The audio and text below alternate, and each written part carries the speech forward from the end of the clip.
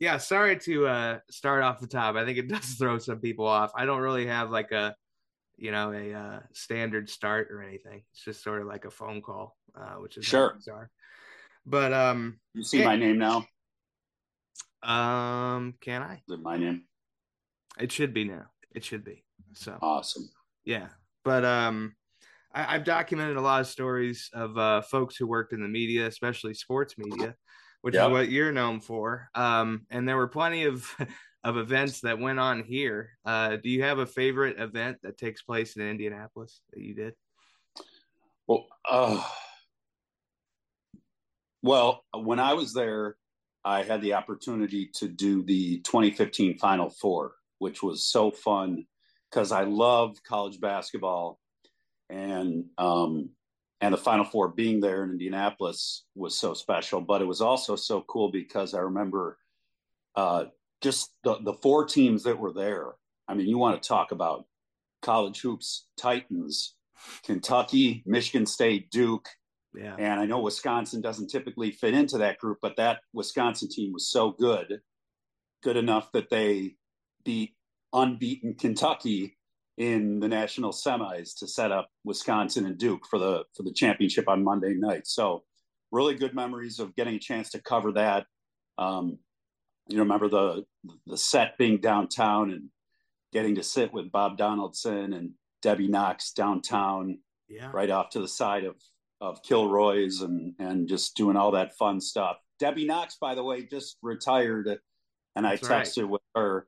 Um, uh, just what an amazing gem of a person with such an accomplished career. So congratulations to her. I know she'll be missed on TV in Indianapolis. But yeah, I guess Final Four pops into mind.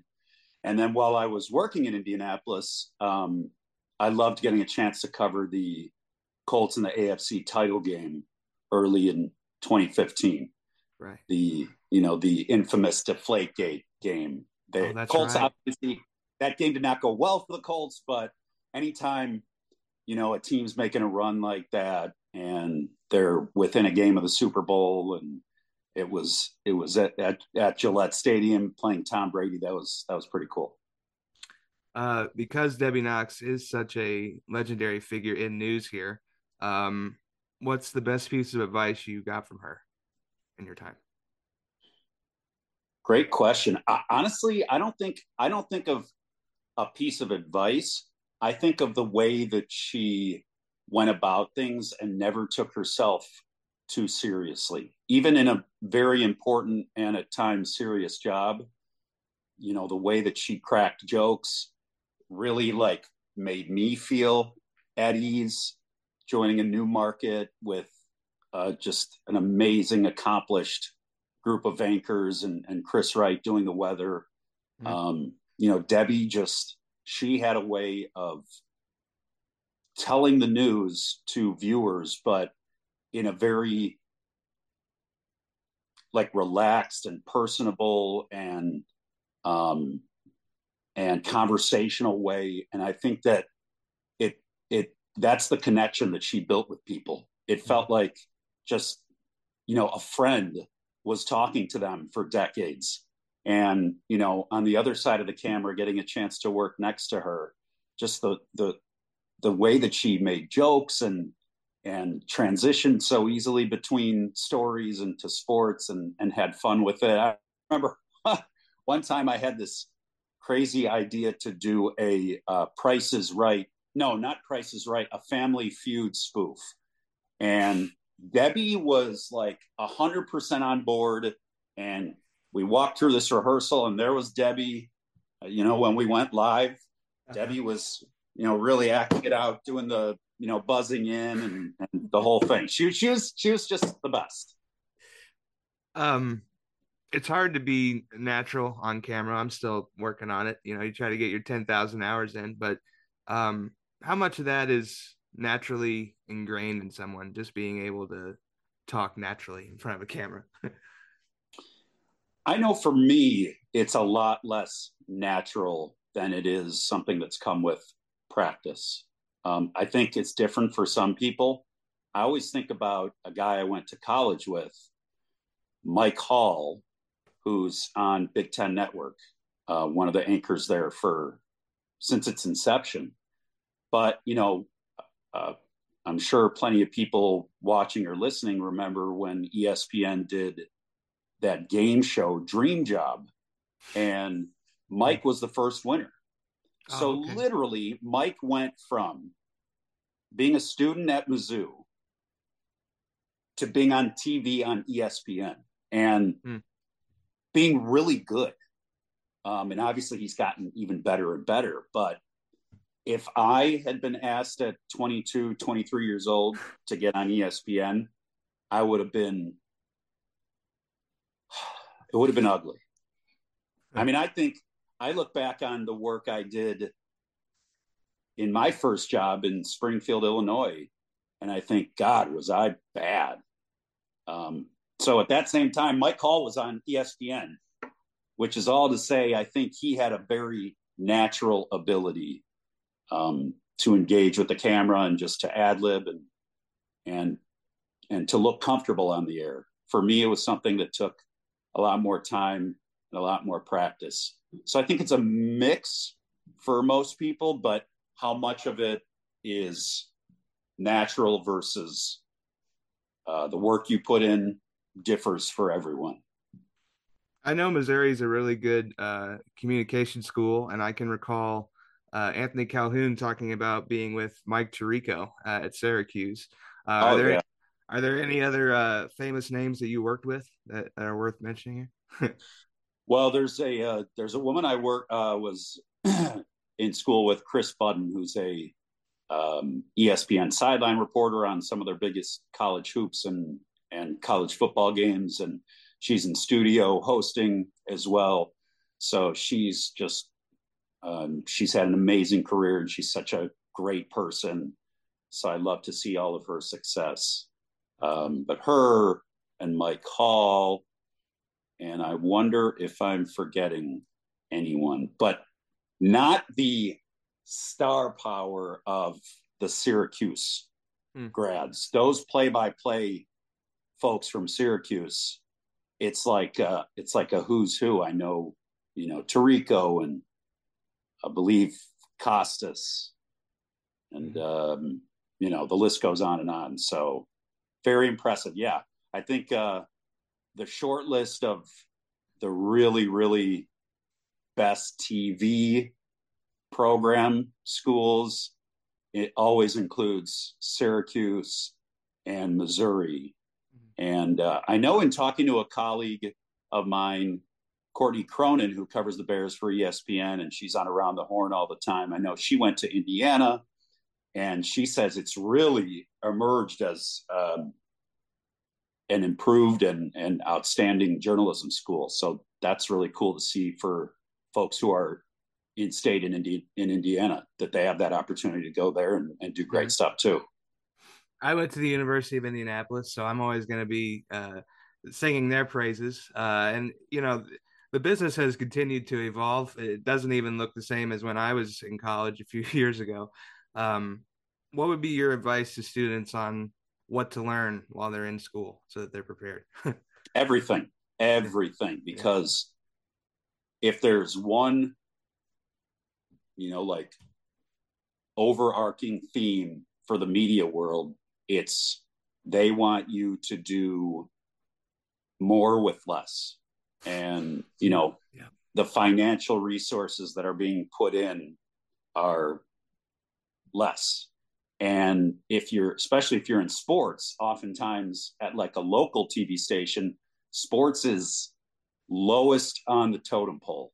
They're going to prioritize weather and news and investigative pieces way before they're going to prioritize sports and give resources to sports. So Mhm. just have knowledge of everything and be good at everything. And I know that sounds really daunting, but um, Yeah.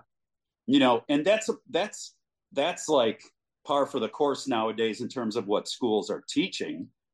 Any student who's studying journalism now is being taught to be a one-man band, a multimedia journalist, where they're um, let's say they're doing TV, they're doing the shooting, they're doing the editing, they're doing the writing, they're building the graphics, and oh, by the way, then at the end of everything, go on TV and look and sound good. Like Yeah. that would seem to be priority number one, but there's all those other things you have to do beforehand. So being good at everything, being proficient at everything, knowing how to manage your time because you'll have to do so many things, especially in those first jobs or those early markets where you definitely will have to be a multimedia journalist.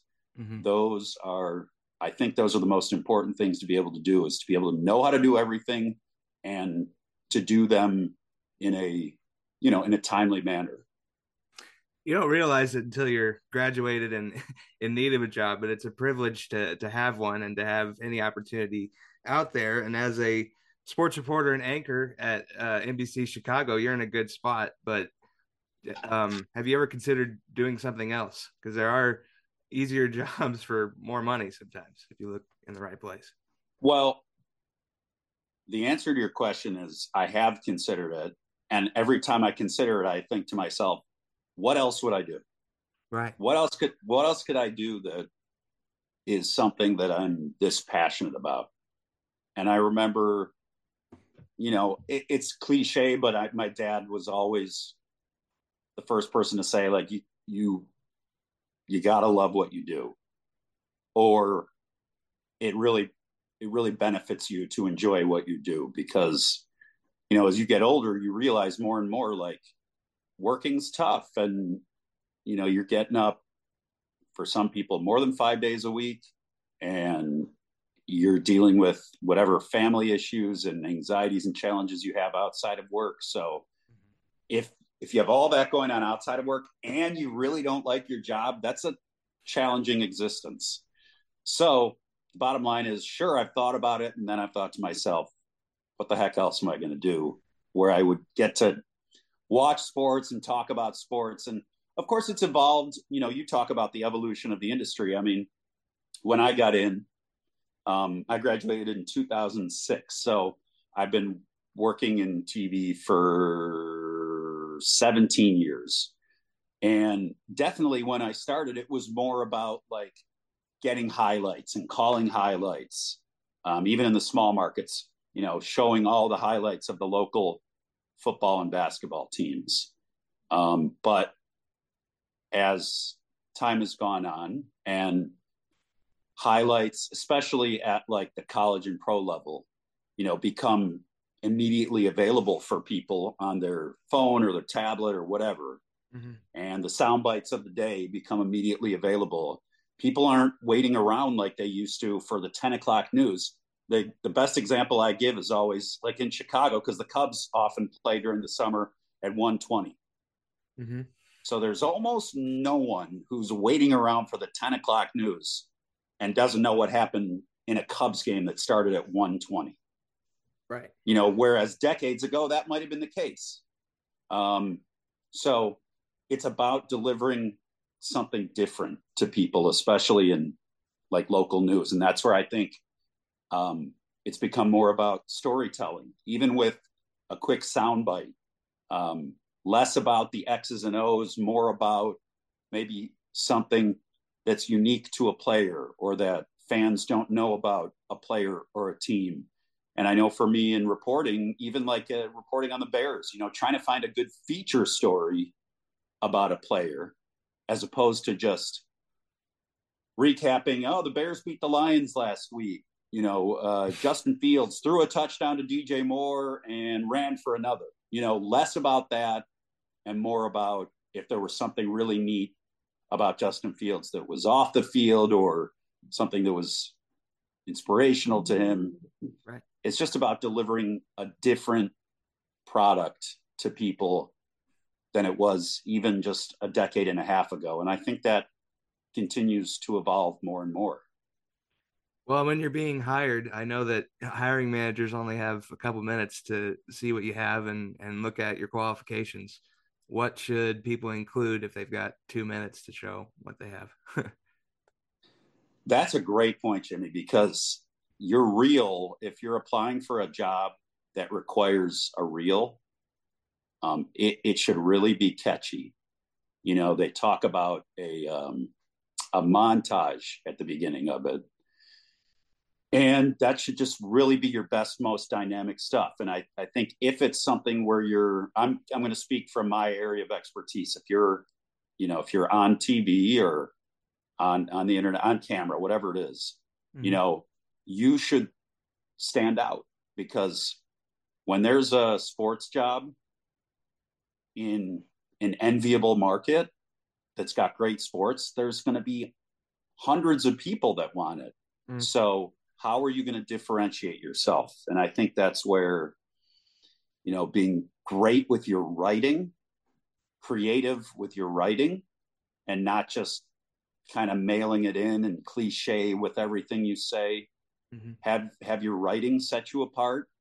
Um, have your live work in the field set you apart. That's something that always is going to impress news directors or the people who are looking at reels, because that shows you can do it outside of the studio where you've got a teleprompter.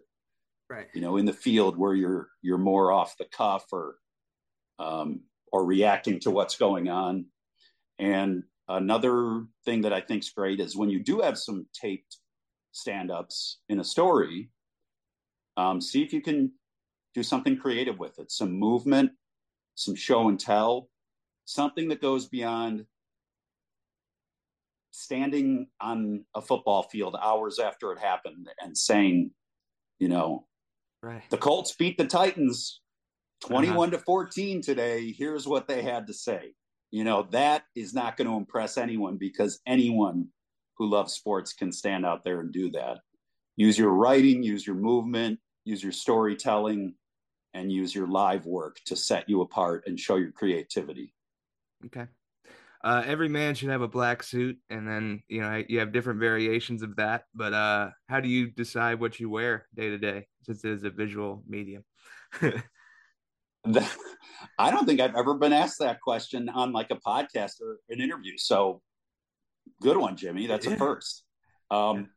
I mean, I think that's personal taste. As long as it matches, as long as it's not like awful clashing colors and patterns, you do you, man. Whatever feels good. If you want to be a little louder with colors, I mean, that's a great thing about like modern day TV and covering sports, is like it's totally acceptable to be more casual and more colorful. So I would say whatever feels good, do it. You still No, get no. you still get audience criticism, people like emailing you and saying stuff about your hair or different things. once in a while, but not too bad. Okay, Um, good. Yeah. yeah. What about I mean, since it is a physical medium, what are some like additional costs that a reporter has to worry about? I would think like a gym membership, dry cleaning, all that's a factor, right? And budgeting too. Absolutely, all the above. Or nowadays, you can have, like, I have a Peloton at home, Right. so I ride that, and yeah, dry cleaning, buying, keeping your wardrobe a little updated. When I was in smaller markets, I would get a clothing allowance. That was nice, Okay, but cool. generally speaking, when you're in bigger markets and making some more money, they're like, all right, we're paying you, so go buy your own clothes. Um, Yeah. yeah, and a lot of times a big expense for people who are on the air is if you had an agent help you find your job and secure your contract, then you're paying a percentage to them. So that might be something you pay annually or monthly. I had an agent that helped me actually get to Indianapolis and then to Chicago. So that person, I pay every month for a portion of the Okay. contract. So yeah, I would say biggest things, you hit two of them: dry cleaning, clothes, gym, and agent. What what makes you feel better when you're able to disconnect from work? Being with my family. Yeah. I got two little boys, an amazing wife. I'm really fortunate. Um, It's such a as I loved being in Indianapolis, and I think it's an amazing sports city. But it was really a blessing for me to be able to get a job in Chicago, which is where I grew up, and both my family and my wife's family still live here. So just being able to be around family is the best. If it's the summer, playing a little golf, um, maybe escaping to Wisconsin, get on the lake in a boat, or just chill. But when you have kids, sadly, not sadly, but the reality is that me time decreases greatly. So Yeah, um, I can there's imagine. not much time to do things that I just want to do on my own, but that's okay because there's nothing better than having my two kids. And I'll tell you, my limited experience of being on the air, I was producer for the afternoon drive show on CBS Sports 1430 for a while. But one of the coolest moments of my life was to get home every day and see mom and dad, and they say, "Man, what a great show!" Right? Have your parents gotten to see some of your success and like tune in to see you? Oh my God. My mom, I think my mom watches every single thing that I do. That's awesome. She's my fan club president. It's a very small fan club, but she's the president. Yeah, no, I mean, that's part of why I'm so grateful to have the opportunity here. Is I get, and my grandparents, I'm amazing. My grandparents are in their 90s, and they watch, and to hear from them that they watched and enjoyed seeing me, those things are really special. I don't take that for granted. How much of watching sports and just being involved with it do you think had to do with spending time with your dad? I know for me, that was the thing that I loved about it was I got to spend time with my dad. A big part of it. My dad grew up a big Cubs fan in the uh, Yeah. in the suburbs of Chicago, so he passed that down to me and my siblings. And I was so lucky. My dad shared some Bulls season tickets while I was growing up, and I got to sit there and watch Michael Jordan play and watch the '90s Bulls, watch them win '96. I was there when they beat the Sonics to clinch, and Mm. there might have been one more that I'm forgetting, but yeah, those bonding moments of there's actually one of my favorite memories is um, being at the 1992 NBA Finals, Game One, and Mm. there's the famous shot of Michael Jordan going like this after he hits his Right. sixth 3-pointer in the first half. And I remember, I'm 10 years old, and I'm like, Dad, did you see him? Did you see what he did? And my dad didn't see it, and I was telling him about it, and then seeing it later. And I remember going to in '95 when Michael came back after that first retirement, the first Bulls home game, riding the train down and getting ready to see Michael at the United Center. And just lots of great memories with my dad of Mhm. going to Bulls games and Bears games and Cubs games and sharing those moments watching sports together. Yeah, I think that's a big part of the foundation that gets built for a sports lover. I agree with you. Um, well, and we all know that food goes along with going to a sporting event, and there's no shortage of food in Chicago. Best pizza places in Chicago when I make my way up there. Oh, well, I'm really partial to of the bigger, more well known deep dish places. I'm partial to Lou Malnati's. Okay, So I love Lou's. Um, that's down here now. They expanded, so we do have really? Illuminati's. Yeah, I believe Wow. it rings a I bell. remember. I remember. I think when I was leaving Indy, a Giordano's was getting built. Right. Yeah, they were a Um, sponsor for Ken's show. I remember that. So really, yeah, it tastes just like Chicago. That was their slogan, I think. I like So that. yeah. There's some. There's also some great local spots here. There's like a tavern style. Tavern style is another kind of Chicago staple. And there's a great spot called Paisans that I love. There's just the reality is like you really could drop into almost anywhere and they'll cook you up a fairly good tavern style pizza in Chicago. Yeah. Um, but when it comes to deep dish, like if I'm craving deep dish and putting an order in, I'm going with Malnati's. But I do like Yeah. Giordano's. I do. Different sauces, chunkier for Lou's, more pureed and smooth for Giordano's. Giordano's, I would say, a little sweeter with the tomato sauce, Okay. but both really good. I would not discriminate. A staple that every Hoosier would recommend to anybody when you come into town here is St. Elmo's with the famous shrimp cocktail that everyone needs to try and experience that pain for a second. Do you have any favorite restaurant here that if you come through town, you got to have? By the way, did you see Mark Ingram?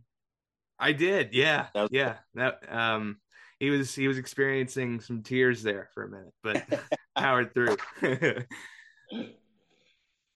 um, so my favorite restaurant in Indy was there were two of them because we lived downtown. Okay. So Bluebeard, Okay. which I think was Fountain Square, Right. That sounds so right. so so good. And then at the end of Mass Ave, but I don't think it's open anymore. It was a place called Black Market. It Okay. was really really good. We loved those places. But the few times I've been back to Indy for like the combine or for the NCAA tournament, I have not had a chance to go to those spots. Uh, Okay. you know what was I think the great quick meal in Indy that I loved? What's that? Yes, Yeah. Yeah, they're great, man. They're really good. love you. They And were obviously, there's tons of great like probably undiscovered restaurants that I don't even know about and that have been built. But I would Mhm. also add, loved going to it was on Mass Ave and it was a Mexican restaurant. I don't know. I don't know It's going to Mass Ave come to well enough. me at some point. um, I But it was get really good. Great guacamole. no, I loved it, man. The place I would recommend, just because I frequent there, Kilroy's. They got really good breadsticks too. If you're Oh in, yes, they do. yeah. Yes, they do. And I got to go. I got to go to the 500 as a fan for the first time this last year Oh, for my good. for Yeah. my brother-in-law's bachelor party, and we went to Kilroy's one night, which was fun. We were just playing Papa Shot and watching games and having breadsticks and all that stuff. But I should honestly, Jimmy, I should have mentioned off the top when you were asking me about stuff that I covered in Indy. Yeah. Um, doing the 500 is unlike anything I've ever done, Boy. and Yeah. not just because of the race day experience, but just the way it's treated for the entire month of May is so special. Being out there every day for practice and doing all the early shows live trackside.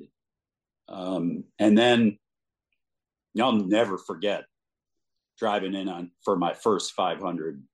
Driving in at 3:30 in the morning, and there's tons of cars lined up waiting for the gates to open at 3:30 in the morning. And Mm, the other thing yeah. I always talk about is, you know, the 500 for the IndyCar drivers is that's their Super Bowl each year.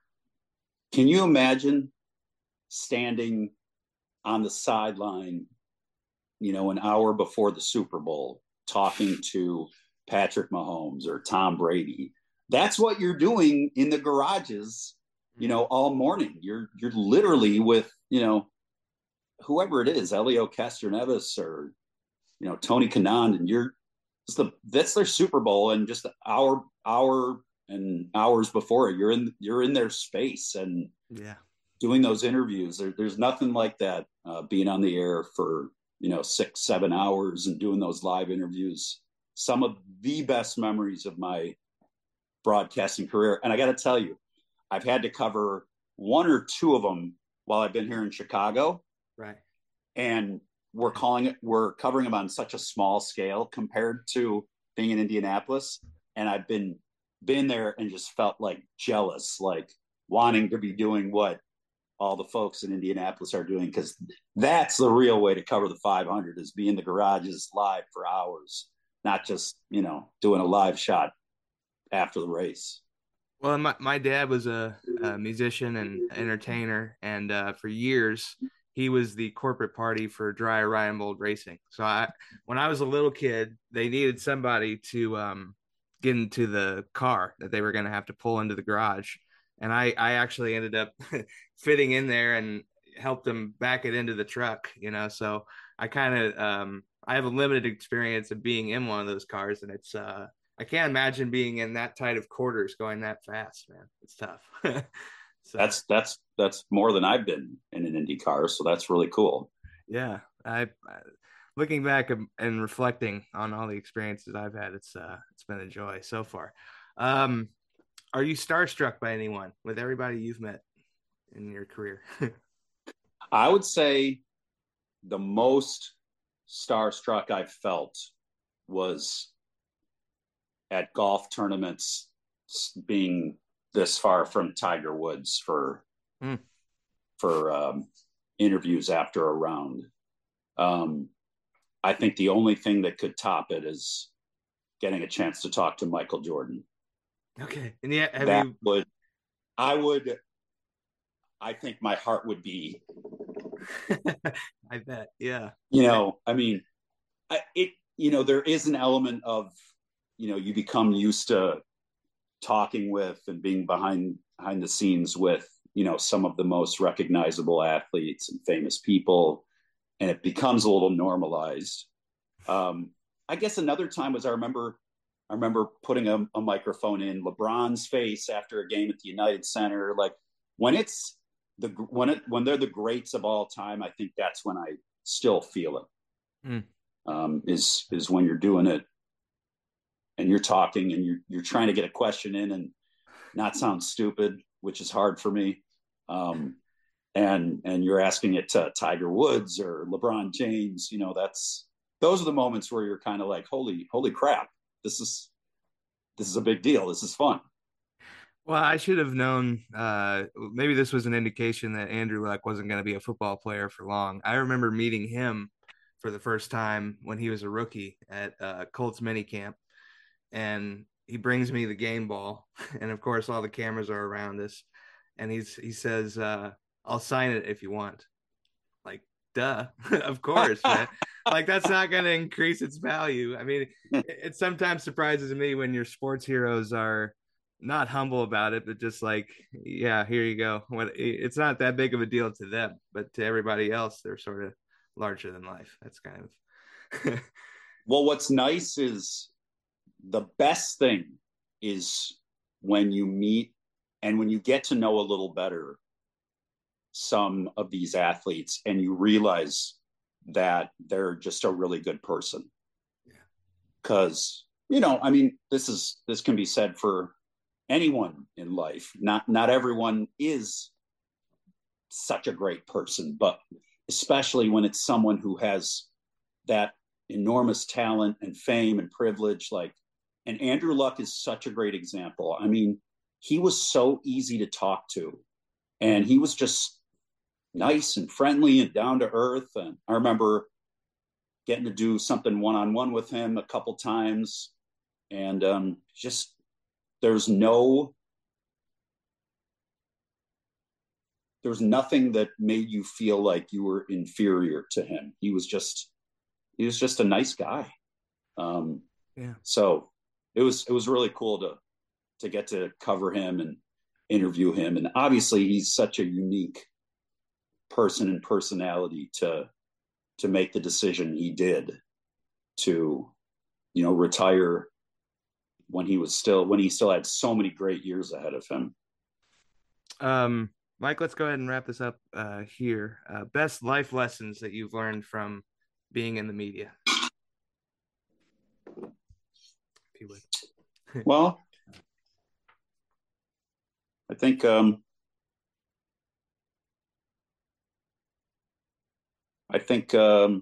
treat everyone with kindness.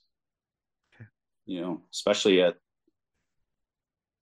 a TV station or a radio station. There's so many people who are contributing to what happens on the air, and everyone is equally important. And it's so important to remember to just treat everyone with kindness and the same importance, and be grateful for all the help that you get along the way and the help you get every day. I think saying thank you is Yeah. so it's such a small gesture, but like anyone who when you're told thank you, it means something. So I think, sharing those positive moments with other people that you work with and saying thank you is really meaningful. And I think that persistence and sticking with it is really hard because we all want things to happen immediately, or sooner rather than later. But anything worth having is worth working for. So it's typically going to take you longer than you want to get what you really want. But I think when you're committed and you keep working hard on your ability, that those two things together will help get you where you want to go. So work hard, be committed, stick with it, and above all, just be good to people, be nice. Do you have any future ambitions that you want to document here? I feel like you should do a podcast like this, man. I'd love to see you do more interviews and do some documentation. That'd be fun. I just want to retire, stop working. No, I'm just kidding. Me too. Honestly, I know, right? Yeah. I mean, I there's nothing. My ambition was always to rise through, the markets and have an opportunity to work at home in my hometown. And when I met my wife in Austin, and she happened to be from the Chicago suburbs too, that was only strengthened. I really wanted to get to Chicago. So, I'm fortunate and grateful to have accomplished that goal. And I think now the ambition is just keep getting better. I don't think that the learning and the growing thing ever stops. So I'm just trying all the time to get better as a writer, to get better live, to get better ad libbing, to find great stories, stuff like that. I don't have some ambition to leave Chicago, but just to be the best version of myself in Chicago that I can. Well, I only knew you for a short time, and you were only here in Indianapolis for a little bit, but in a field of massive egos, you did not have one, and made my job easier. I hope that I did the same for you, and it's a joy to document part of your story today, Mike. Thanks for being here, man. I appreciate Well, it. Jimmy, we cannot stop this without me talking about you, because then, and this is really true. I think about I was only in Indy for a couple of Colts seasons, but those days when you're doing a Sunday 1 p.m. kickoff, and we were for CBS4, we were the Colts partner, so we were doing pregame shows early on the field, and then the game, and then post game, and then all the way through the late news, extended sports at 11 o'clock that night. Those are long days, and Yeah. to come to Lucas Oil and to see your face smiling and your great attitude every Sunday was, you don't know that that's a gift. So you are all class. You have such a great attitude and smile, and I will always remember those things and remember you fondly. Just getting to see you and Yeah. give you a handshake and a hug on the sideline on game day and get to catch up. That was a great memory for me from my time in Indianapolis. So thank you for being that friendly face and welcoming to me. My pleasure. For folks that want to reach out, connect with you, maybe give you a story, how can they find you? Send me an email, mike.berman, Berman, at nbcuni.com, or tweet at me, Mike Berman NBC, or Facebook is Mike Berman NBC5, I think. Okay. I'm still such a dork that I haven't gotten on Instagram. Oh, My, no my IG, wife, huh? so I got to make that happen. It's maybe that's my New Year's resolution. For 2024, we're gonna get Mike It's a big Berman one, on a, IG. a Yeah, real a real meaningful one. I'm not on TikTok yet. I refuse to do it. I can't do it. Okay, I'm not So on TikTok either. yeah, so we got that. Mike, in the couple minutes we got left, anything else you want to add, sir? No, I just, for anyone who's listening or watching in Indianapolis, always so grateful for that the kindness that Hoosiers showed me and my Mm, wife, and I got so much amazing experience, and we made some great friends there. It's awesome. it was a short stay, but it was a really meaningful one. So always keep Indianapolis in my heart and have a special place for it. Folks, to check out this episode again, as well as all others with the podcast, make your way over to linktree.com/JBK on air. You can also follow me at JBK on air on all social media pages. And until next time, have a great day and a better tomorrow.